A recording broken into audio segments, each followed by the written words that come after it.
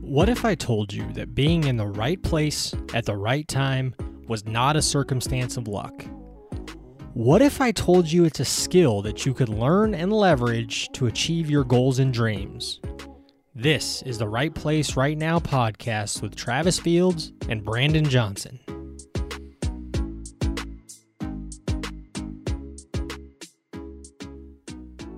At the age of 23, Danny Heinsohn had what most would consider a pretty typical American life. He was about to graduate college, had plans to take a trip abroad, and was looking forward to starting a career upon his return. That is until he was diagnosed with brain cancer. In a flash, all of his goals, hopes, and dreams were put on hold. He now had to face the ultimate roadblock.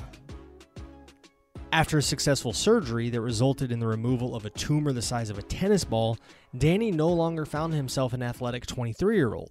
Instead, he was on the road to recovery, where he had to relearn simple tasks, such as talking, walking, and tying his shoes.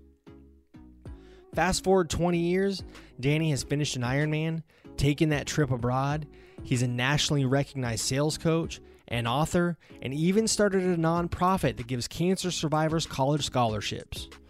What happens when your entire life is flipped upside down in an instant?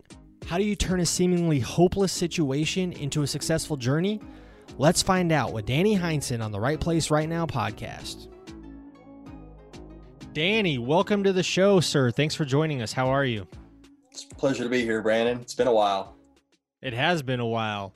We go back to our life coaching program. And since then, you have been a busy man. You've got some sales consulting. You've been handing out thousands of dollars of scholarships. Give us a little insight into what you're working on now. Yeah, well, let's take it back to 2020, right?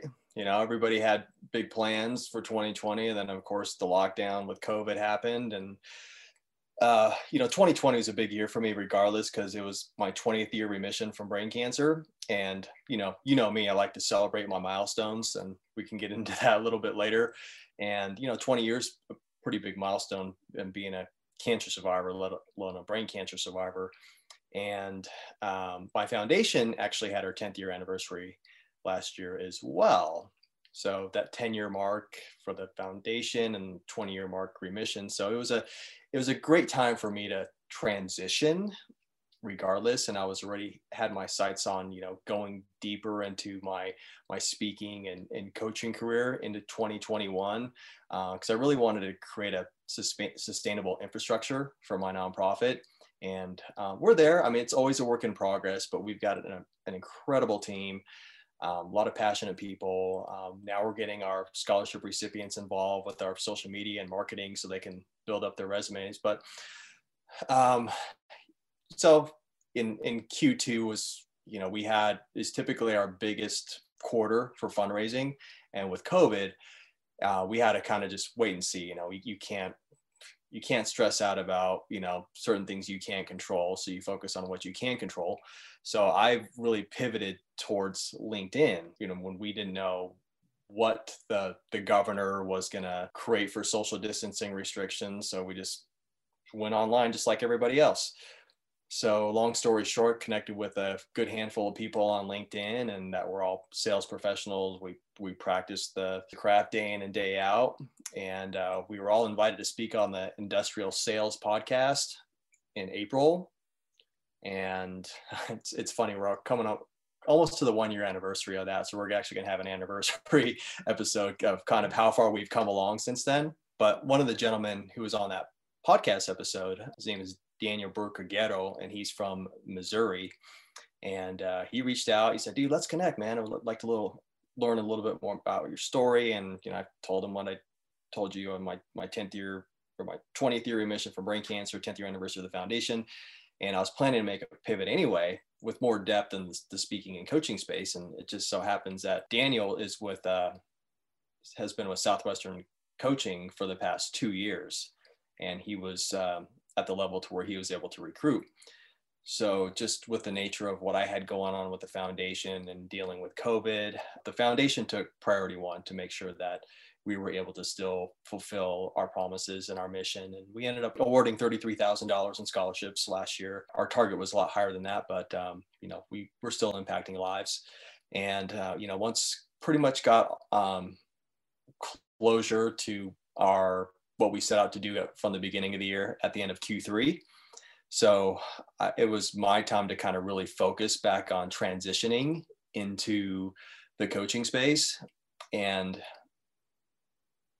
there's a lot of sweat equity that goes into being an entrepreneur, let alone a nonprofit entrepreneur as well. You got to learn how to build a business. And I wasn't sure if I really wanted to make that sacrifice again, starting at a foundational level with my coaching and speaking business, even though I was working through that. With Southwestern Consulting, it was pretty much everything that I was doing anyway, but they had infrastructure, they had a platform. And, despite COVID in 2020, we had a record-breaking year in coaching in 2020. Just to kind of give you an idea of like how resilient this group is and how much heart everybody has within the company. I'm honored to be a part of it. Anybody that found success in 2020, I'm proud of and happy for. So congrats. I don't think that should go just skate by. I think we need to draw attention to that. Nice job. That's not for nothing. You had to put a lot of work into that. Talk to us a little bit more about the foundation, because that really has been your baby for the last decade. And I know you're trying to transition out of it, but what is the foundation's mission? What is your role and responsibility? Just kind of high level for some context. When you survive cancer, you have a tendency, there's like milestones. You have a tendency to celebrate milestones. You finish your last treatment. That's monumental. Then you go into remission in hopes that the disease doesn't come back. So you go 30 days out, 1 month out, cancer-free. That's a big milestone. 1 year out, it's a huge milestone. And then when you get to 5 years, it's quote unquote cured. So I'm thrilled that I'm 20 years remission. And with that, I've created I reinvent myself every 5 years. I can go back to when I finished chemo back in July of 2000. And every 5 years, I reinvent myself in some sort of way. 2010 was when I founded My Hometown Heroes. It was called that because the people who were there for me in the hospital during my trying times, they were my heroes.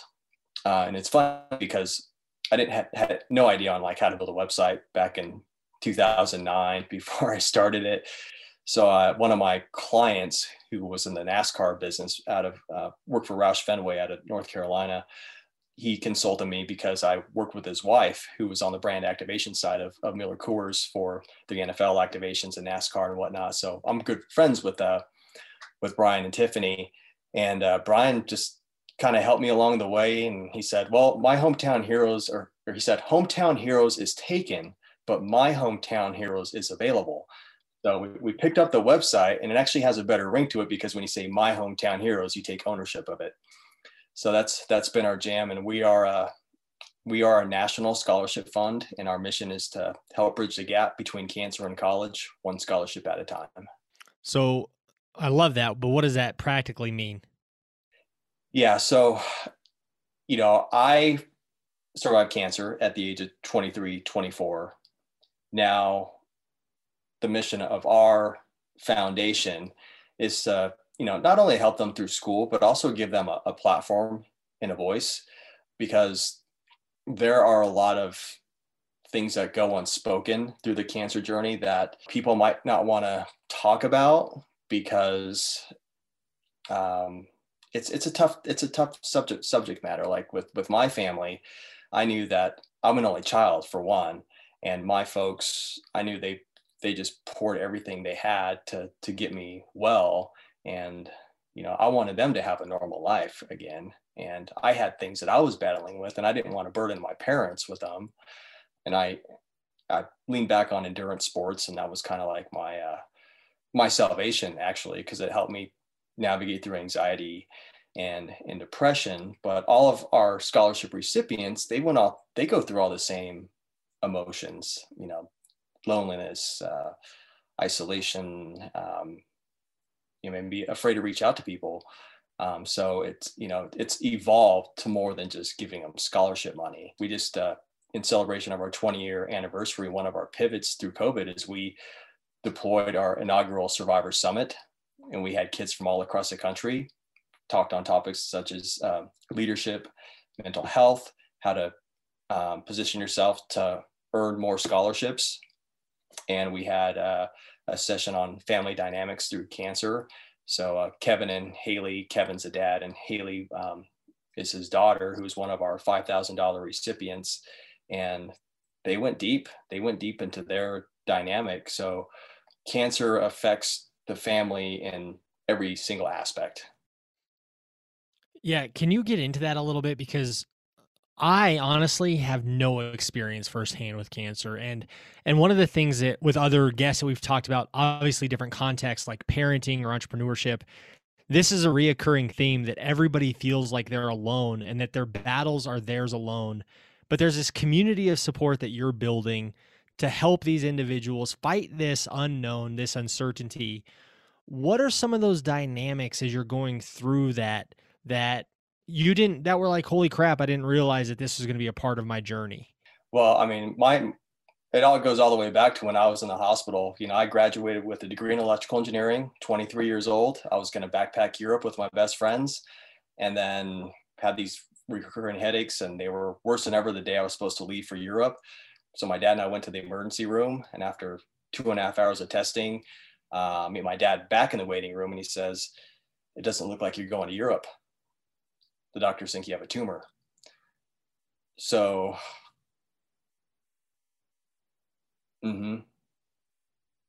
yep, yep.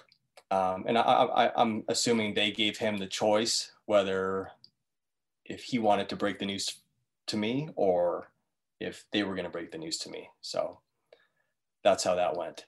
But so I get back in the hospital room, and I mentioned this in my TED talk, and I also mention it in my book that, my hospital room became a bouquet of hope with dozens of floral arrangements, hourly visitors, and stacks of get well cards. And it was during that time when I was in the hospital that my journey was no longer about me.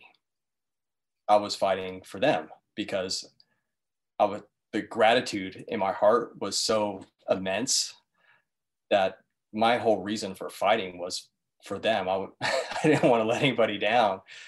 That community support is huge for anybody. And, in times of COVID or times of a cancer diagnosis or a life-threatening injury or illness. I mean, that's the foundation of my hometown heroes. That's the core of who we are, is to help other people. And that's how I've always lived my life. It's like, you probably heard the saying, life doesn't happen to you, it happens for you.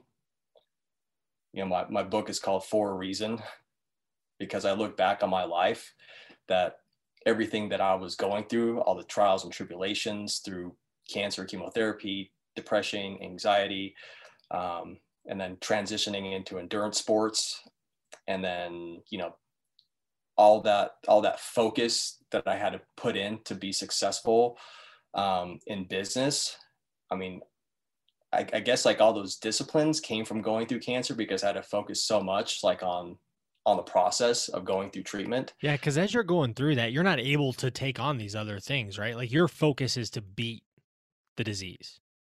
Yeah, I mean, so everybody's built differently genetically.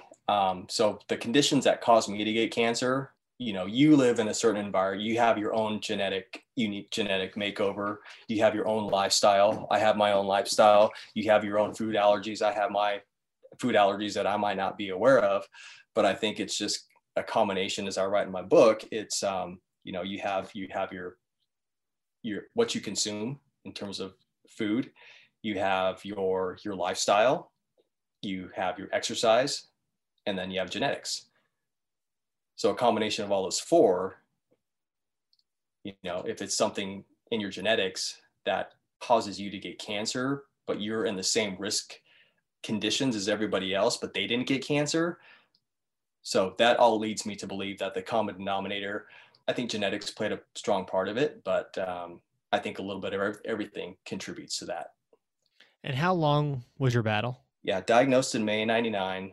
I had 3 craniotomies, massive seizure complications. I had to relearn how to walk, talk, and tie my shoes. And then I, went through speech therapy and memory therapy.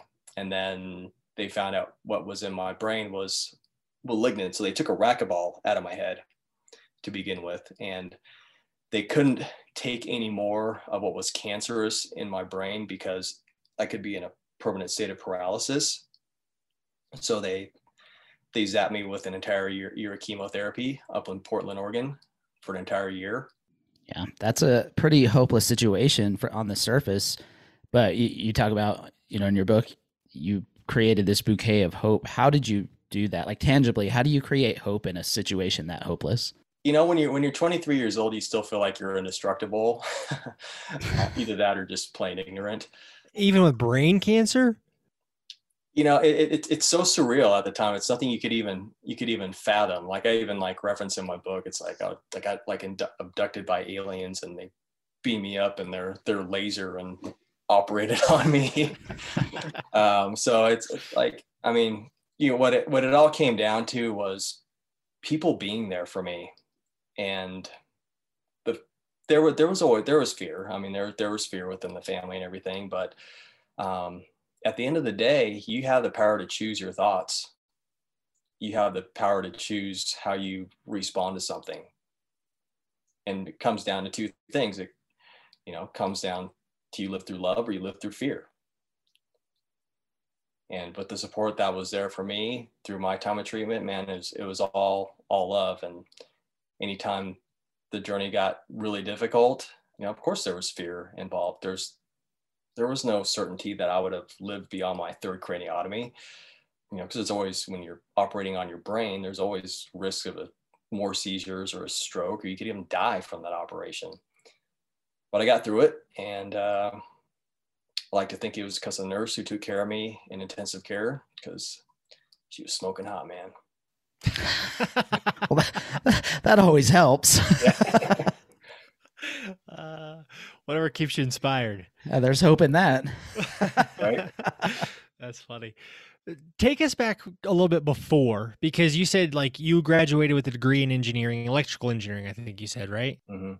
You had a path laid out in front of you, and then that obviously was destroyed. There's a lot there other than just beating cancer. There's a whole reevaluating who you are on this planet. That for me seems daunting. Is this something that you've had in you since you were younger? Your ability to, evolve every 5 years, like you said. What strengths from your past were you able to use to get through all of this? Well, I think when you're in high school, right, you're still trying to establish your identity, figure out who you are. Some people, the process is faster than others, and I wanted to be a professional baseball player when I was in high school. That didn't quite happen. And I figured if I'm going to be working the majority of my life, I want to be making good money so I can do the things I want to do, So I was like, well, engineering seems like a good path. I hated accounting for one.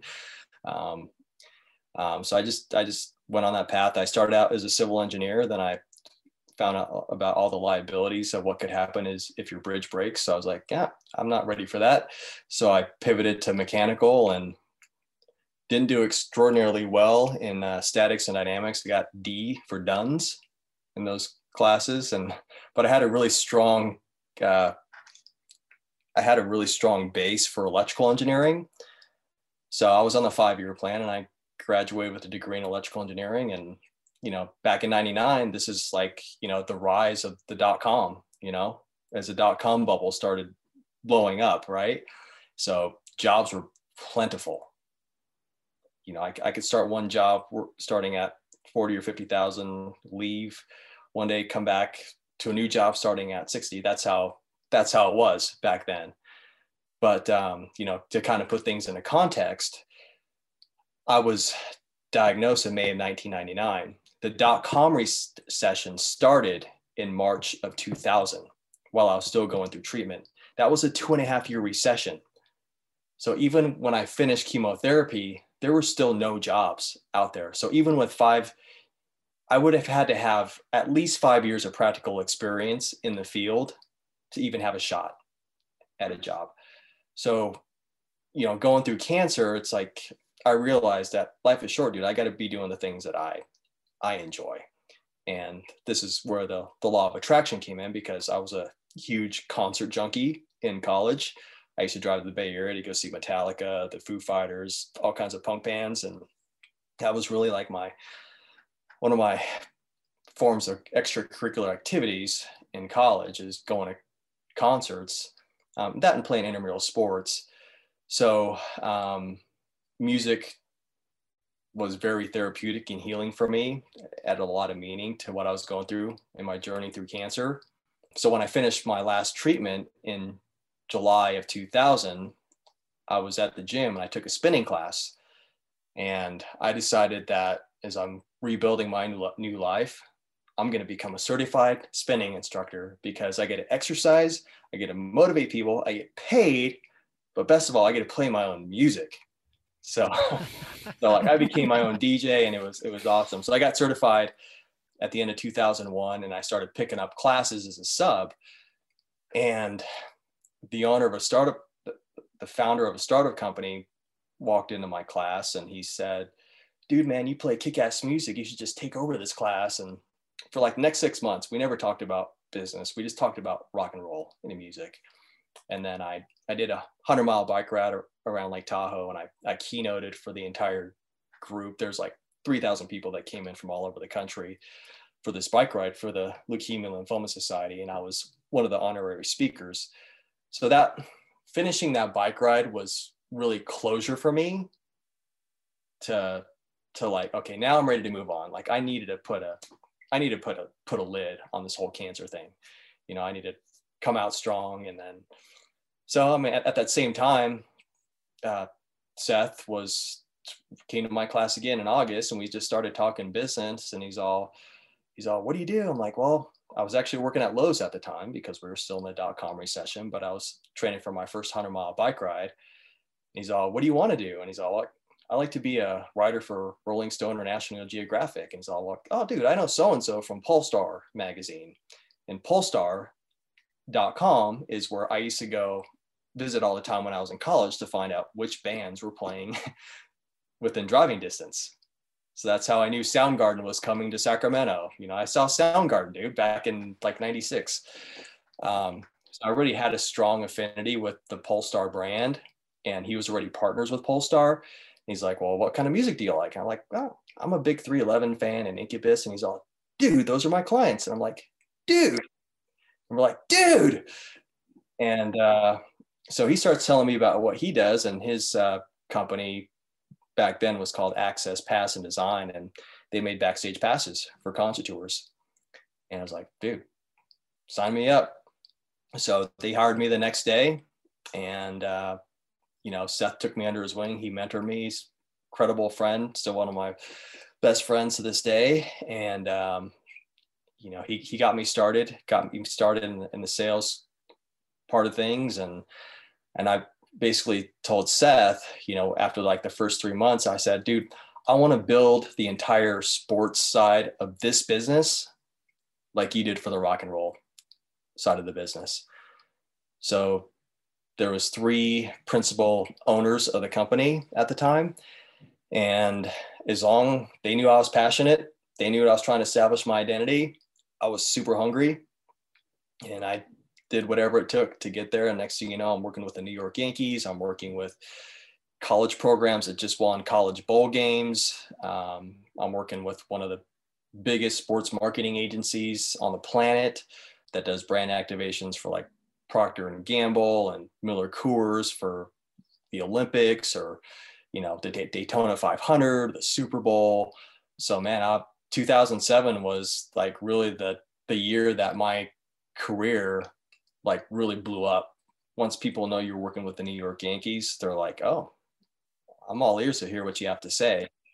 But it takes a lot of work to break ground in a new market when nobody knows who you are. But you have to have that like laser focus and that clarity You have to know what you want when nobody else can see the destination but you, and just having that belief system that you can make it happen, and just, learning from your failures. They're not failures if you learn from them, right? Yeah, just figuring things out. Yeah, I think that's a key point. Nobody cares who you are until you prove to them that you are somebody. Like everybody now says, oh, Danny, he works with professional baseball team. He works, does all this cool stuff with all these cool sports teams. But it didn't start there. It started with that one connection and that one relationship. So as somebody who's trying to get into something new like that, how do you start to form those? Like, how do you see that vision without anybody else caring or seeing it? Being a keynote speaker, I wanted to really harness the lessons of 20 years remission from brain cancer. And I asked myself, if I was to deliver a message of about success, it came down to three things. So I'm an Ironman triathlete, right? So how many disciplines are in a triathlon? Three, right? So which are what? Running, cycling, and swimming.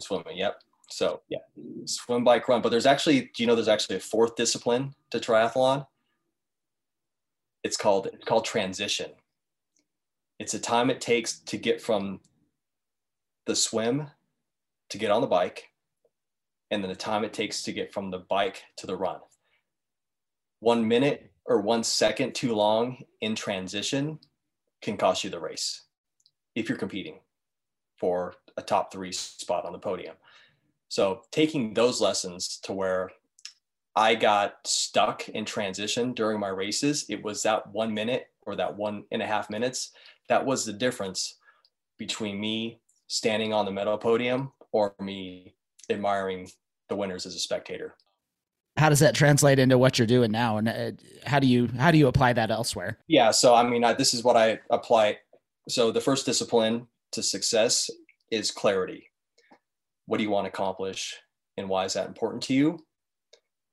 So let me take you back to when I was finished cancer and chemotherapy, because I had this aspiration to go to Europe, right, after I graduated. And two of my best friends I grew up with, they ended up going without me, and it sucked for all of us. So when I finished chemo, I'm still having seizure complications, but I had this aspiration. I want to go to Europe. I got to go to Europe. I was like attached to this outcome, right? And for months, I struggled with this. And I felt like I couldn't move forward with my life until I went to Europe. And then I just came to my self-awareness. It's like, I asked myself a different question. It's like, well, what would my life look like if I decided to not go to Europe and focus on the present and focus on my healing and developing myself? And that moment of clarity, when I decided to let go of that aspiration to go to Europe, that moment of clarity was when the entire universe expanded for me. Because when you're attached to an outcome, it's hard to see other opportunities. As soon as I let go of that aspiration, I wasn't attached to that outcome of going to Europe. I probably wouldn't have seen the opportunity to meet Seth, who was one of the founding principal owners of Access, the Backstage Pass company back in the day, if I was still attached to that outcome of going to Europe. But having that moment of clarity, of letting that go, just opened up the universe for me. If I still held on to that aspiration 20 years later, I don't think I would have made it that far. I had to be able to explore other possibilities. Nice. What are the other two elements of success that you pulled out of your triathlete? There were three, right? There were three, yeah. So the first discipline is clarity. What do you want to accomplish, and why is that important to you? Stuff that we talked about, through coaching, asking those type of questions. The second discipline is commitment. How do you define success, and what is necessary to achieve it? There are several stories that tie into this as well as clarity, but one of them was in 2001, 11 months after I was done with chemo, I got invited to participate in a team in training for Leukemia and Lymphoma Society. They had a kickoff celebration for the people who had trained for the 100-mile bike ride. and for those who were training to run a marathon in San Diego. And the cycling coach at the time invited me over to his shop, and he says, dude, you could come on down to my shop and pick out a bike and you could come out and ride it with us, however long you want. Just come out and enjoy the day with us. And I was like, man, I haven't really been on a bike since I was in college, but I came to his shop and I got on the bike the morning in South Tahoe, and the perimeter around South Tahoe is 72 miles. And then to do the 100 miles, you have to go to Truckee and back to make the 100 miles. And I was still in a funk. I was still battling depression and anxiety and everything. And I needed to get out of the house and try something new. So when you start the bike ride around Lake Tahoe, you start from South Shore, you go counterclockwise. The first stop is called Emerald Bay. And I remember stopping at Emerald Bay and like seeing the sunrise. And I knew that the day had something special in store for me. And I ended up losing Dan, who was the guy who let me borrow one of the bikes from his shop. And I get to the second rest stop. It's called Homewood Ski Resort.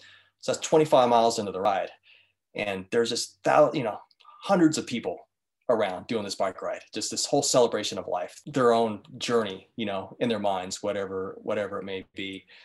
I'm feeling so good about like all this energy and all these amazing people. Like I could theoretically ride around the entire lake for 72 miles, but I got to find Dan because I can't do this by myself. And out of nowhere, Dan just shows up after I like lost him after the previous aid station.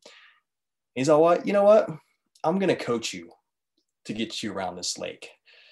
So we get to Kings Beach and it was a lunch stop. And I probably had like 5 sandwiches and I wanted to sleep forever. How far in are you at this point? I was probably about 45 miles into the ride. So from Kings Beach, the next aid station is about 800 feet of climbing on the bike to Spooner Summit. And, because I had all that food, I was like, I can do this. So I get to the top of Spooner and I've never ridden this far in my entire life. And, in my mind, I'm thinking, God, it's all downhill from here, but it's not. It's a bunch of rolling hills for like another 15 or 20 miles to get around the lake. And we get to this part called Zephyr Cove, which is like right after the last aid station. And I was like, I had never been so tapped out and so exhausted in my entire life. And I just wanted to get the bike ride done with. I was like, the hell with this. So Dan and I are at this on the side of the road. And he's all, you know what? We're going to wait here as long as we need to, because you're going to finish this ride. And there's these tennis courts. Like I remember like when I was like in middle school and we first got our license to drive, we'd come down to South Shore and we go to the arcade and play video games. And I remember like on that drive, there's always all these tennis courts right before you could see South Shore where the bike ride started. And when I saw those tennis courts, I was like, that's like when like the rapture and like the emotion started to really, infuse my soul and my body at that time. And I crossed that finish line, the 72 miles. And I just remember what Lance Armstrong said when he finished his first Tour de France back in 99. So Lance is a hero of mine. Like he finished his tour around the time I was diagnosed in 99. And he says to the media, if you ever have a second chance in life to do anything, you have to go all the way. And I knew at that moment, when I finished that bike ride, I knew I was going to go all the way. The next year, I was going to join Team in Training. I was going to train for the whole 100-mile bike ride, and I was going to raise all the money that I needed to that year. So that was 2001. 2002 was when I did the bike ride. That was the same year that I met Seth with Access, when I got certified to be a spinning instructor. And I guess you could say from there, the rest is history in terms of that part of my life, that part of my career. So that was my commitment. My commitment was to finish that 100-mile bike ride and raise all the money.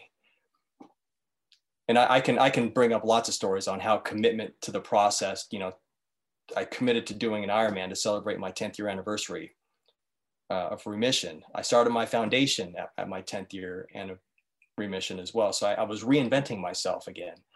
So we've got the clarity, we've got the commitment. What's that third one? So the third discipline is community, because we can't do it alone. There's no question about it, because we need each other to succeed. So once you're clear on what you want to accomplish and you commit to the process, you can't do it alone. Like if you have major goals, like you need people. You need people who have been there, done that. People who are just like supporting a business. Like if you're an entrepreneur and you start a business, like you need to learn how to run a business, and you need mentorship. If you're trying to scale a company, you can't, what got you to a certain point, you can't get there doing the same thing you did. You need to expand. You need to be more resourceful. You can never be afraid to ask for help. So how do you fight that? Because I have a natural tendency to do it on my own. I got this, get out of my way, I'll figure it out. And I think you're right. In my experience, you've got to have the community to get past. You can take it so far, but the only way to take it to the next level is with that community and with that support.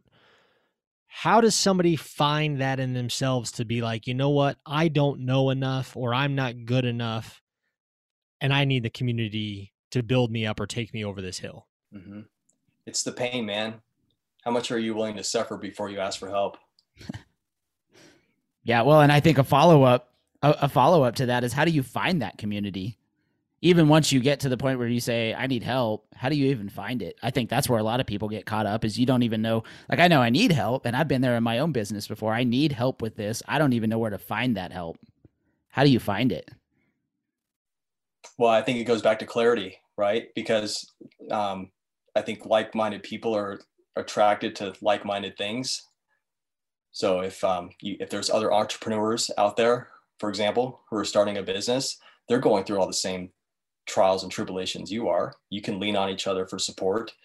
If you're training for a marathon, for example, I mean, running could be very lonely, right? So you run with a group, you run with a team, you have good conversations, you build relationships through all those miles you're putting in. That ties back into community, because it sucks doing things alone. You could have passion. You probably heard the saying, if you want to go far, if you want to go fast, go alone. But if you want to go far, go together. I think that's so true. Like with my foundation, for example, I was so passionate, and I was able to raise a lot of money on my own.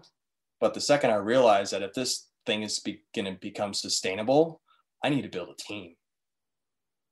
And because I knew what I was passionate about, I was able to find other people who were passionate about what I was passionate about.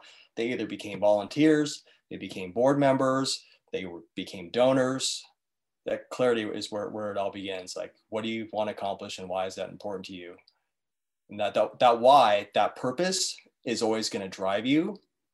So when the going gets tough, you have to think back to the reason why you started the race in the first place. Because it's like running a marathon, right? 26.2 miles. And have you guys heard of the proverbial wall in a marathon? Oh, I've hit that wall real hard. Yeah, right. So about between miles 18 and 22, something like that? Yep, mile 22 every time, especially in Chicago. So we ran the Chicago Marathon a handful of times, and it's the worst part of the race is mile 18 to 22. It's on a black flat top. You're out in the sun. It's just concrete barriers beside you.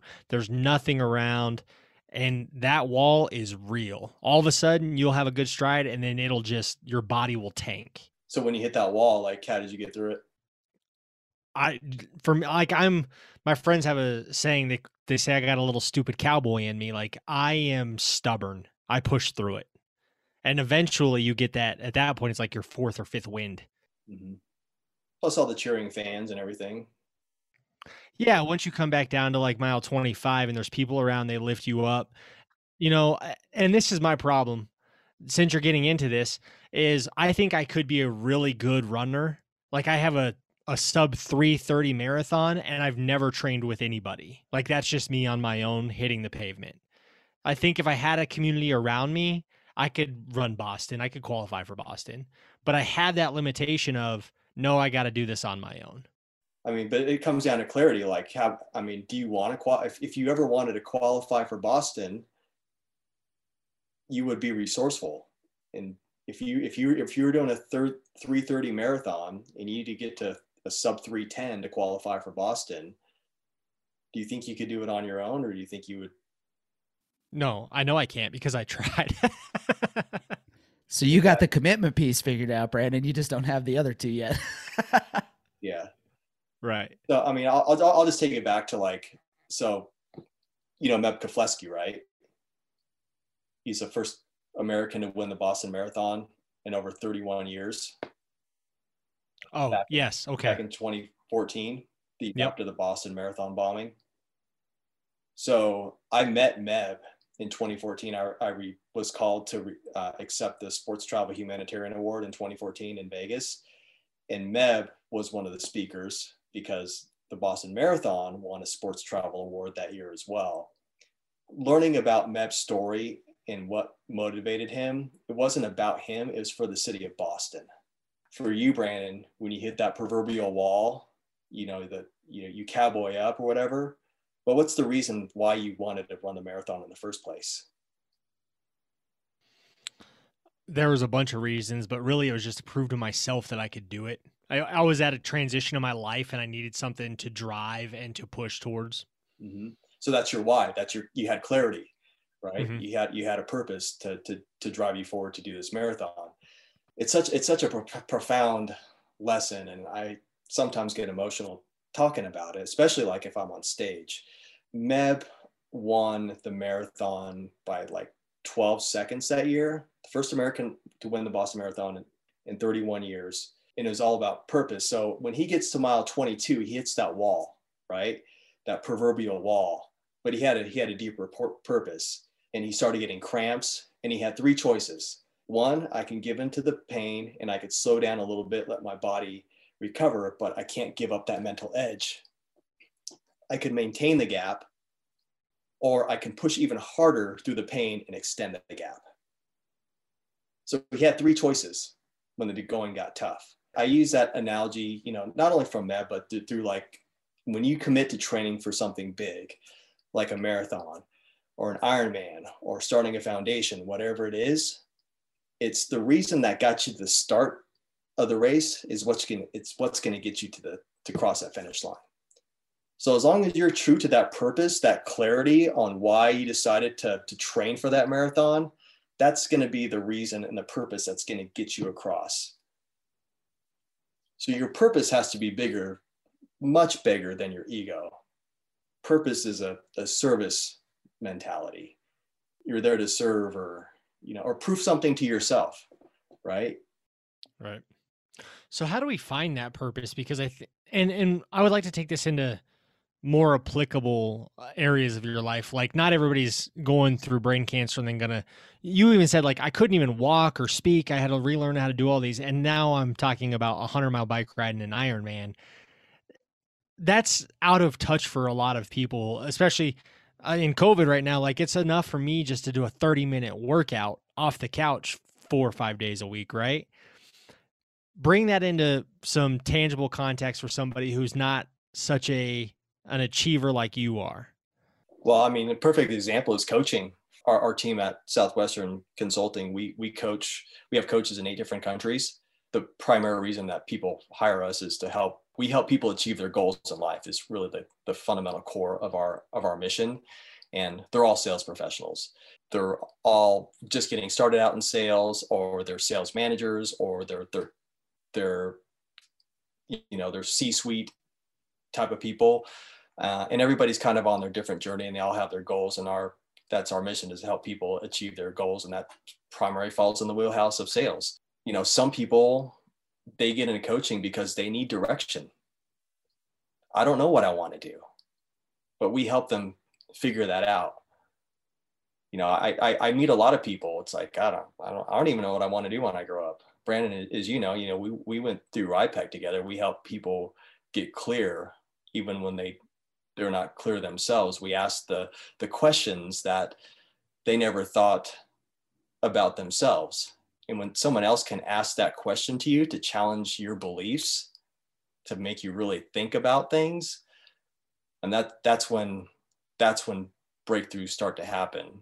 Maybe yeah, everybody's on their own journey and in their own situation, but I think inherently we all have a yearning to be something greater, to achieve something, or to be bigger than who we are, to challenge ourselves.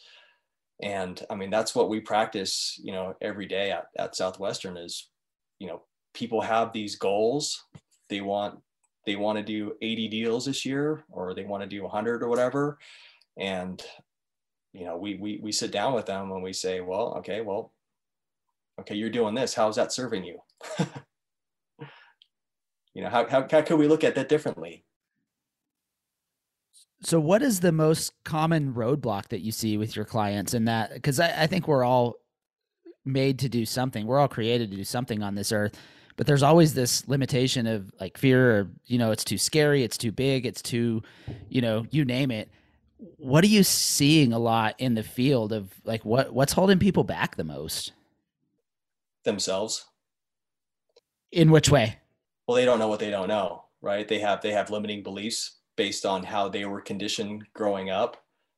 Coaching's all about holding people accountable to their goals, right? They want to achieve something, but they don't have anybody to hold them accountable for. And we help them get way beyond their comfort zone so they can enable that room for abundance, to get them out of their current belief system on what they thought was true about success. Because if you do what you've always done, you'll get what you always got, right?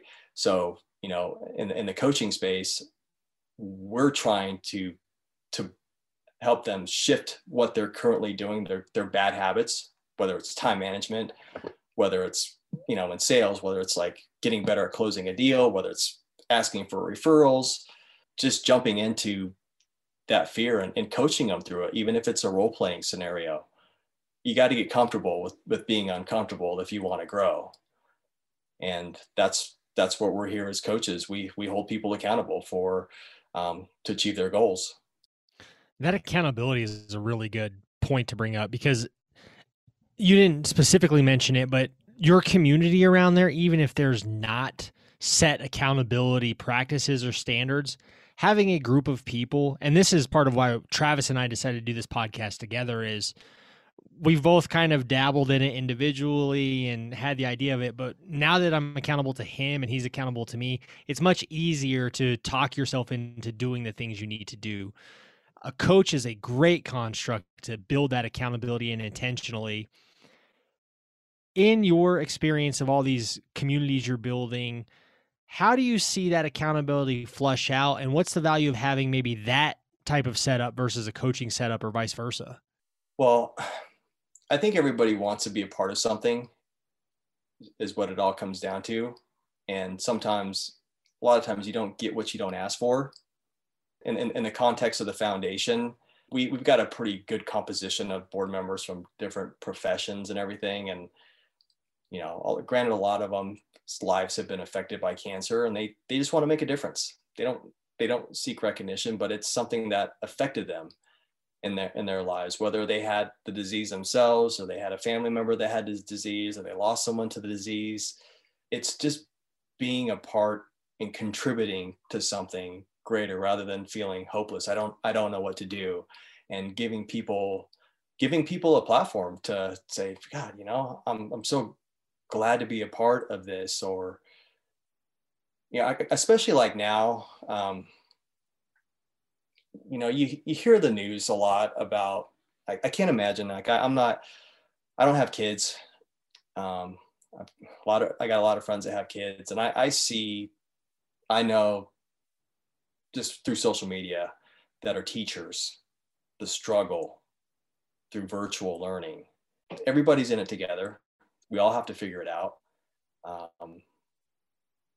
We just have to persevere, because, if you're a teacher, you got in the field because you have a passion for helping educate kids or making a difference in the community. That's a really good example of teachers.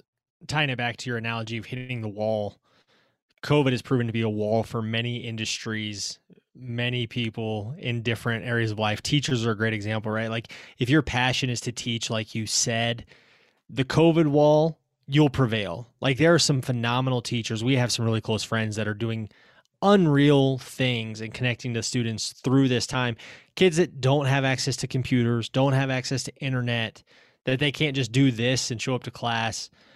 But that why that pulls them through the wall, I think that's a great example of what you were demonstrating earlier with that. Yeah, I think I have so many, as you do as well. Yeah, we have so many beautiful friends that are teaching kids and educating. That's like the core. That's like the foundation of our future is education. For my hometown heroes, that's part of us too. We're there to help them, provide scholarship money for them, but we're in the phase of our foundation right now is we're helping them. Like we actually brought on our first intern who was actually a recipient. He's our intern right now. Our first scholarship recipient is now an intern this year. So now we're giving him the tools to develop his resume. Oh, you like to make videos? Dude, so he's doing all our videos, right? So now when he graduates, he's got this toolkit. He's got this experience through our platform. And that goes back to community because I'm mentoring him. We have one of the biggest PR agencies in town, mentoring him. I mean, he personifies like our mission, because now, our mission is to bridge a gap between cancer and college. But now this new development in the foundation is to bridge a gap between college and career. Like, how do we help them develop their personal brand? Well, they can do with digital and social media, the sky's the limit. We're opening up a blog platform. We're giving them a platform to write articles. If they didn't receive a scholarship, or if they did, they have a platform to write about their experience, whether it's on mental health, how to win more scholarship money. And it just perpetuates. It just keeps on expanding because the need will never end.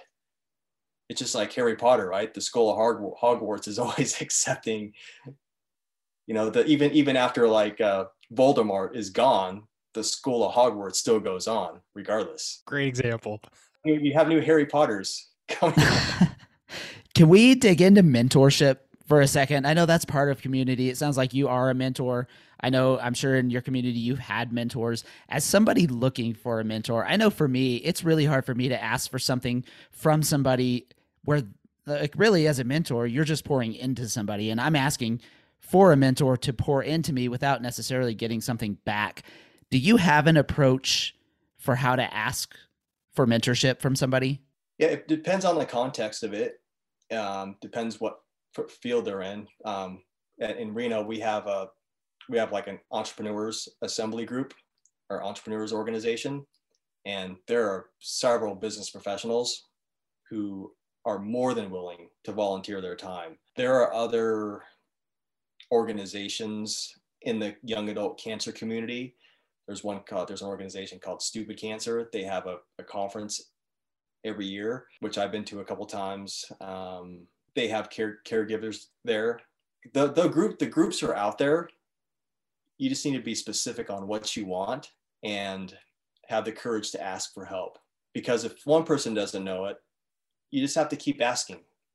You don't get what you don't ask for. It's just like in sales, right? I want a referral. Well, how the hell was that person supposed to know that I wanted a referral if I didn't ask for it? And I think that's just with life. It's like, if you're clear on what you want, ask for it. There's maybe some apprehension to asking for help, but man, what I've learned about success, man, is you don't get what you don't ask for. It's as simple as just asking for it. Of course, there are more steps than that, but really it starts there. It starts with being willing and being open and transparent and vulnerable enough to say, hey, I need help. Yeah, vulnerability is key, man. You can't, if you go in thinking you know all the answers, man, we have so much passion sometimes. It's like, oh, I'm going to get through this no matter what. But man, just the power of being vulnerable and asking for help, man, it goes a long way, because people in my community, in my circle, man, they're always willing to step up and help. Yeah, I think we entrepreneurs just have that problem. Like we've got all these big problems we want to solve, and we want to solve them all ourselves. But really, and even like for me, I've had to lean on my team a lot in the last 6 months. Putting the right people in the right places because we're to a point. I own a brewery, and we're just to a point where I can't do all the things myself anymore. So I've had to get vulnerable and ask my team for help. So that's kind of the converse of that situation is, you know, as a leader, I'm now asking for help as opposed to asking a mentor for help. So it's just a little bit different spin on it. But even in that situation, like that's part of the community. Like my team is my community and we all have this common goal and this common mission. If I'm not asking for help along the way, stuff doesn't get done. And like dreams and ideas never come to fruition because they stop with the idea. For me, I got to push it on to the next person and get them to implement it. But that's even hard. Like asking your team for help is another form of community that gets overlooked a lot, I think. Yeah, I mean that's a great point because are you the founding, the principal owner of the brewery? I am. Yeah, we started 7 years ago, and it was my wife and me and one buddy that bartended for us like 2 days a week. So that's where we started. Now I have a team of 15 people, and you know we're putting cans out the door and kegs out the door. So like I can't do sales, and you know I can't do all the things. And so at some point you have to bring some help in to do some of the things. But that's been a hard transition for me even. Yeah. Well, I mean, for the foundation, like I learned that everything that I was doing over and over again for the foundation, whether it was recipient relations or donor relations or PR, I just needed to create a job position of the tasks that I do all the time. And I have people that do that stuff for me now. That's on the nonprofit side, but I think the same thing is with any business. So, you know, maybe the things you're doing right now, I mean, they're necessities for the business. They might not be the most glorious things, but for someone who is looking to get, you know, who has a passion for, you know, brewing and, you know, branding and label and all that stuff. And, you know, they want to aspire to own a brewery themselves. I mean, you'd be an excellent mentor for them. Yeah. And I have a couple people like that I know aren't going to be with us forever because they have dreams that are bigger than my brewery. But yeah, it was like, I had to come to a harsh realization that I have a team of people that wants to help me. I got to let them help me. And that was a transition for me of going from, you know, I talked to Brandon about it too, is I realized that I'm managing this thing and I'm not the best manager. I'm way better at telling everyone what's coming up next year, but I find myself managing and the result is I'm not getting where I want to go, but it's again, that community piece of I'm trying to do it all myself and the ball's getting dropped. So it's just really me owning what I'm good at and what I'm not good at and finding the right community to push those things forward. Yeah. It's giving people the power, you know, put them in the driver's seat and let them run with it. Like when I seek out board members and we need a specific need to be filled with the foundation, the first question I ask them is, what are you passionate about? Because if they're passionate or if they have an expertise in a certain area that our foundation needs and we bring them on board, they're going to run with it. There's nothing I really have to do. So yeah, it's finding the right people for the right seats, I think, is the key. I would like to get into this because Danny, you and I had a conversation probably a year ago at this point where you were starting to play with this idea of removing yourself and pivoting your foundation because you were kind of the catch-all and you had realized that there were some things that you needed to be doing that you didn't have time for or things that you were doing that you didn't enjoy. Walk us through that self-discovery a little bit and how did you start putting the right pieces in place to make this transition that you're going through? Well, yeah, it all comes down to pain, right? It's like when you feel that pain, you got to figure out a way to alleviate it. So I was taking on a lot by myself with the foundation and it was driving me crazy. I was burnt out after we did a huge fundraising campaign and it was like, dude, I got to get away for a month. But the fact of the matter is like, turns out, dude, it's like, I have board members. It's like, dude, you should have, you know, you could have asked us for help. And I think it's easy to get trapped in that mindset, right? Because you have this passion, maybe there's a control issue that comes with it as well, because you're afraid to let go of control, that things might not go the way they're supposed to. I think that's a legitimate fear. And I experienced that myself. if you have a team of people and you have that strong culture or that strong core purpose of why the business or the charity exists, it's really it's understanding like the things that you're not good at from an early perspective. Because if you're in the driver's seat, if you're the founder of a company or a business, you're the visionary, right? You know where it wants to go, and you can't go anywhere if you're caught up doing the day-to-day mundane tasks. So the pain got so great for me in that respect that it's like, dude, there's got to be a better way. There's got to be a better way to do this. So then it just came to my realization. It's like, well, dude, I'm going to create a job position for donor relations. So every time someone makes a donation, that person is in contact with them. We have our scholarship candidates and recipients, a scholarship application. I mean, that's a lot of time for me to do both of those and try to grow the business, try to get the brand exposure. So I'm the spokesperson. I'm the driving force of the foundation. I'm still the visionary, but now people on my board, they're adopting that vision as well. And they're taking on more roles with the foundation. And you don't even have to be a board member to make an impact. I mean, people want to be involved just because they want to be involved. They don't need to sit on the board. I'm really intrigued with this because we see this whenever we're doing consulting with young leaders, people who are new to leadership roles and positions. There's a weird paradigm shift that has to break that says, you know what, now I'm leading individuals versus just getting tasks done, right? I'm managing people and their ability to get stuff done, which is where Travis was. And then there's another shift that whenever they get into that executive level, that's like, I'm no longer managing the day-to-day operations. I need to set a strategy and a vision for this organization. And that paradigm shift is really hard for a lot of people. And it felt like when we were talking about it, you kind of just had that on your own accord just because of the pain points, like you said. It was the stress was tremendous. I carried a lot of it on my own because I think, especially with entrepreneurs, we get so laser focused with we get tunnel vision, and it's like, we want to make the dream happen. But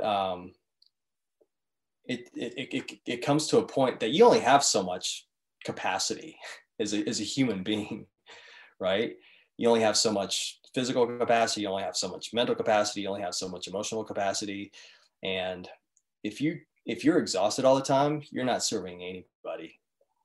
And I was at that point as well, to where I was when we had our events, man, it was a lot of fun, but always leading up to it, it was always stressful. But as the foundation evolves, I'm building in more layers of redundancy. So like each of our board, like our recipient relations gentleman, I've tasked him, find other people who can surround you as a committee for donor relations. Because as a foundation grows and we get thousands to hundreds of thousands of people, wanting to donate, dude, you're going to have a team to help manage all that.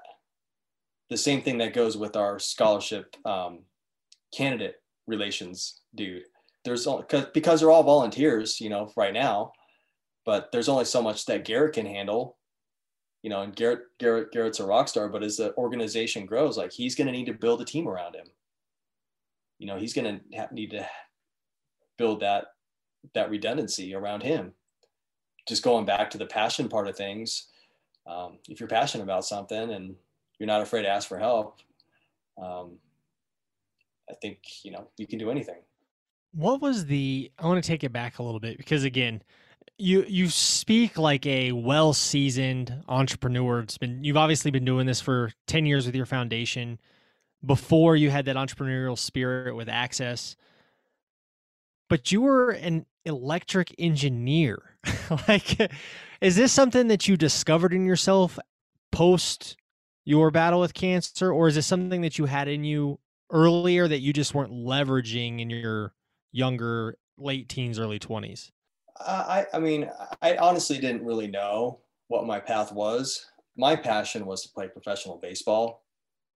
see how far I could take that. And that ended at high school, but I was still always involved with sports. And as I said earlier, like, figure if I'm going to be working the majority of my life, I might as well make good money so I can afford to do the things I want to do. Right. And then the recession happened. I got cancer. And it really came down to, what do I enjoy doing? What lights me up? Why am I working? I want to go see the next Metallica concert. You know, that's what I'm looking forward to next. I want to go to the next Outside Lands Music Festival, or go to Red Rocks and see Dave Matthews or something like that. Like, those are the things that, I mean, I still love. I mean, because I worked in the backstage pass industry for so many years. Like, I mean, I've lived the dream, man. Trust me. You know, working with these sports teams and getting, you know, sent to across the country on the company dime because I was bringing in results. It was fantastic. But I'm in a new era in my life. I'm 45 now. You know, the more experience I have, the more I feel like I give back. And I think, you know, that's what we do at My Hometown Heroes. But like, once I'm not executive director anymore and I sit on the board, I'm going to be looking for other opportunities to help people, whether it's with whether it's in the school district. I just don't know what that is. Or maybe it's mental health. Mental health is huge right now. Like, people need a voice. They need someone to talk to, you know. And with cancer, it's like, man, we had our Survivor Summit on August 5th of last year. All of our sessions were 45 minutes. That mental health session was an hour and a half. And we were going deep, man. It's on YouTube too. But we could have had a whole day dedicated to mental health. And we called it the power of the unspoken. Why so? Because if you harbor this anxiety and what you're going through, it's going to come out sometime, some way, and it's not going to be pretty. People commit suicide because they don't have an outlet. They don't feel like their voice is worthy enough. They fear that people are going to make fun of them if they make themselves vulnerable. So, I mean, I think, you know, the power on the unspoken is true power indeed. And if we open ourselves up to being vulnerable and having that release and having a community to speak to, I think the whole world, especially our country, could use a lot more of that. How do we do that? What's the first step? Oh God, that's a multifaceted question right there. Let's dig in. Yeah. Well, I mean, I'm not a mental health expert. I can just talk from experience. But you know, I think we need to. It starts off with being kinder to people.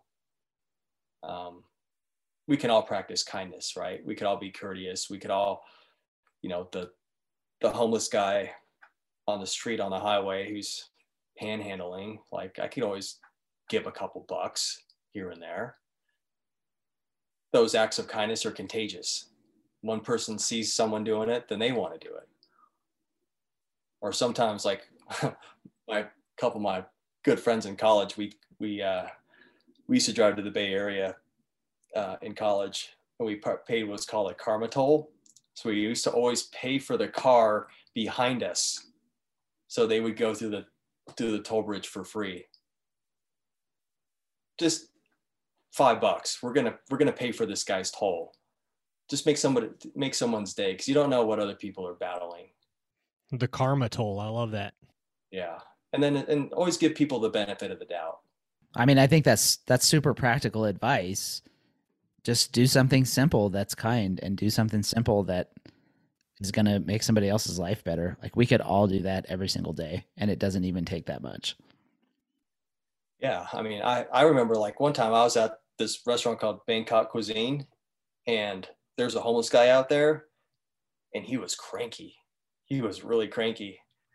And he was like talking all kinds of trash and everything. So I bought him a full meal, and he just like, it just changed his attitude. This conversation is so timely, especially like we've just gone through COVID and we saw the suicide rates and the data for depression and anxiety, and like it all went through the roof, especially those first couple months whenever we were really locked down. And it comes back to the community like you talked about. It talks about just being kind and generous to people. When these restrictions start to lift, how do you what's the practical of getting back involved into our communities? Because a lot of these things have gone stagnant and stale. How do we pick up that momentum again to make sure that we're doing all these things that you've been talking about for the last hour? Well, I think everybody's hungry to get back out to normalcy. I know, Major League Baseball, they are planning an entire full season this year. Just as an example, they can have 20% capacity in their stadiums. Everybody is super hungry to go back to live music, to go back to sporting events. Like, it's going to come, I've heard this from a couple people, as soon as this thing is eradicated, it's going to be like the roaring 20s. We're going to experience a whole new renaissance in culture, and it's going to be beautiful. But I think everything needs to run its course, and I think the entire world is going through this transition right now. That 1 second or 1 minute too long in the transition could cost you the race. I think it's knowing what you need to do, not being responsive to a situation, and having the mindfulness of what's actually going on, and having that self-awareness that you have the power at any given moment to choose how you react or respond to adversity. So if it's bad news, oh, dude, that sucks, dude. It sucks. But you always have a choice. And that's one thing that no one can ever take away from anybody, is their power to choose. I want to try to predict your next big thing because I've seen a pattern from you here. Music junkie, end up working with Access to get access to more music because you didn't have the lifestyle that you wanted or access to enough music. So you started working for this individual that would let you live the dream, as you said. Wanted to be a professional baseball player, didn't pan out, still love baseball, turned the same job into access to professional baseball teams and baseball players. So what I want to know is, what's your current passion? Because I'm going to try to predict what your next big thing is going to be. There seems to be a pattern there. So do you want to predict it before I tell you? Oh, you already know. No, just give it to us. No, predict. I want to hear this. How good are you? Yeah. Oh, yeah. Yeah. Well, what's the big passion that you have right now? What's your pool? Because it was music and baseball, so I could predict there was something around that. Do you have I need an insight, a gem? Well, it's always going to be sports and music. I mean, I'll always love both of those till the day I die. But, with my new role with Southwestern, we work with we coach every single vertical, financial, real estate, mortgages, professional sports teams, medical devices, so on and so forth. We're literally changing lives. I want to be able to create more of a presence in the sports industry through what we do. Granted, we do have experience working with sports properties, but when I was with Access, and it's not the end all be all type of thing, but it's something to strive for, right? I get a kick out of working with these ball clubs, but at the end of the day, so let me backtrack here. So I feel like 20 years remission in 2020 and reinventing myself with a new career. I have a beginner's mindset. I'm committed to the process of success and learning and doing what's necessary to build myself up with the company, and to, because what we do, we coach, but we also sell coaching as well. And when we're selling coaching and we bring on more clients, we're in the business of changing lives. because I am a contractor as well, I'm a 1099, I have flexibility. So to answer your question, what I'm really striving for is I want to get 2 to 3 years. I want to have a brand new Ford F-150, and I want to be towing a trailer like an Airstream or something, and having it fully integrated with Wi-Fi, so I can coach anywhere in the United States, from an RV park or from a national park. When I'm done coaching or selling coaching or get off a conference call, I'm back in my RV and I'm off to a hike or something like that. That's what I'm building towards. We talk about 5 years, I pivot to doing something else. This is what the next 5 years looks like, is building that type of lifestyle. It's not about the destination. It's who we become along the way, what we learn, the people that we meet, the people that come along on our journeys with us. Because in the end, it's not, what it comes down to is the people that are in your life, your friends and your family. Like, at the end of the day, nothing else matters. As long as you have each other, you have everything. I would have guessed wrong. I thought for sure you'd be chasing concerts and sporting events, but not like that. I like it. Well, granted, I will be going to sporting events and concerts one day. I'll be the first one in line for sure. That's a constant. That's a constant. So we're running out on time here. Tell us where we can find your coaching, as well as if we want to donate to the cause, to your foundation, anything we need to know about you. And obviously we'll throw some stuff in the show notes. Yeah, absolutely. Well, with regards to Southwestern coaching, you can find me at Danny Heinsohn, SWC.com. Just book an appointment with me there. With the foundation, just go to myhometownheroes.org and fill out the contact form for inquiries. I'm also a keynote speaker as well. So you could go to DannyHeinsohn.com and fill out the form. And I have 3 keynote presentations. One of them is the 3 disciplines of success, which are what? Clarity, commitment, community. Boom. I just graduated. Yep. You did, man. I'm going to send you a sticker. Appreciate it. Travis, anything else? No, I appreciate you being here. That was a great conversation. I hope everyone gets a lot out of that. Danny, thank you for being so gracious with your time and your story, man. Keep fighting the good fight. Keep supporting the community, and you and I will talk offline. I appreciate it. Absolutely. Congrats on getting the podcast going too. That's awesome. Thank you. All right. Well, take it easy. We'll see you guys next time.